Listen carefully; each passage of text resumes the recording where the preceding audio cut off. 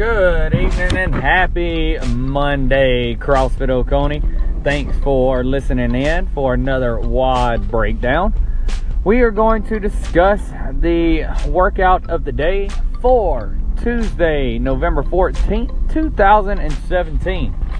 Welcome to another deload week. I just want to say congratulations over the past 2 weeks for all of the gold stars that we have seen on all of the lifts. The 10 sets of 3 working to a heavy 3 rep was a very good cycle. I saw a lot of good form, saw a lot of great progress, saw a lot of strength. I saw just a ton of good movement. You guys moved the crap out of some weight and saw a ton of gold star PRs in Wodify. Just want to say thank you for working hard and congratulations on that. So we are going into day 2 of our deload week where we are lighter.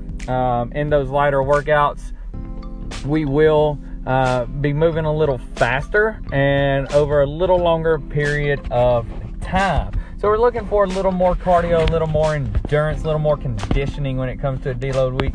Trying to stay away from the heavier weights just for a few days. So for tomorrow, guys, the workout is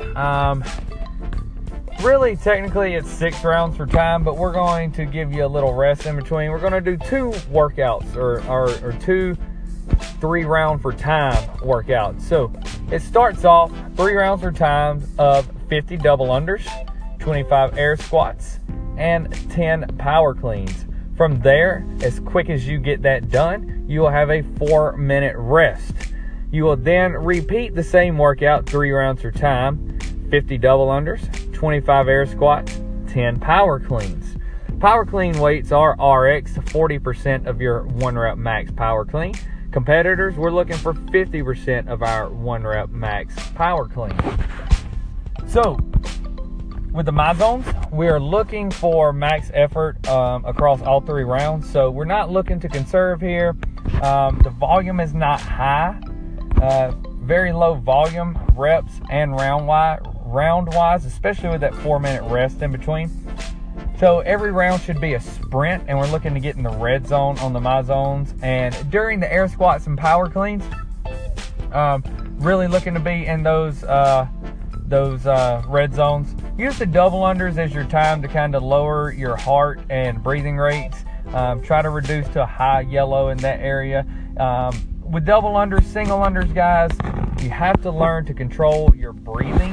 Don't try to hold your breath. Don't let the tempo of the rope control your breathing. They have to be 2 separate things. The tempo of the rope passing under your feet and your breathing have to be 2 completely separate things. So really control your breathing there. If you control your breathing, you control your heart rate.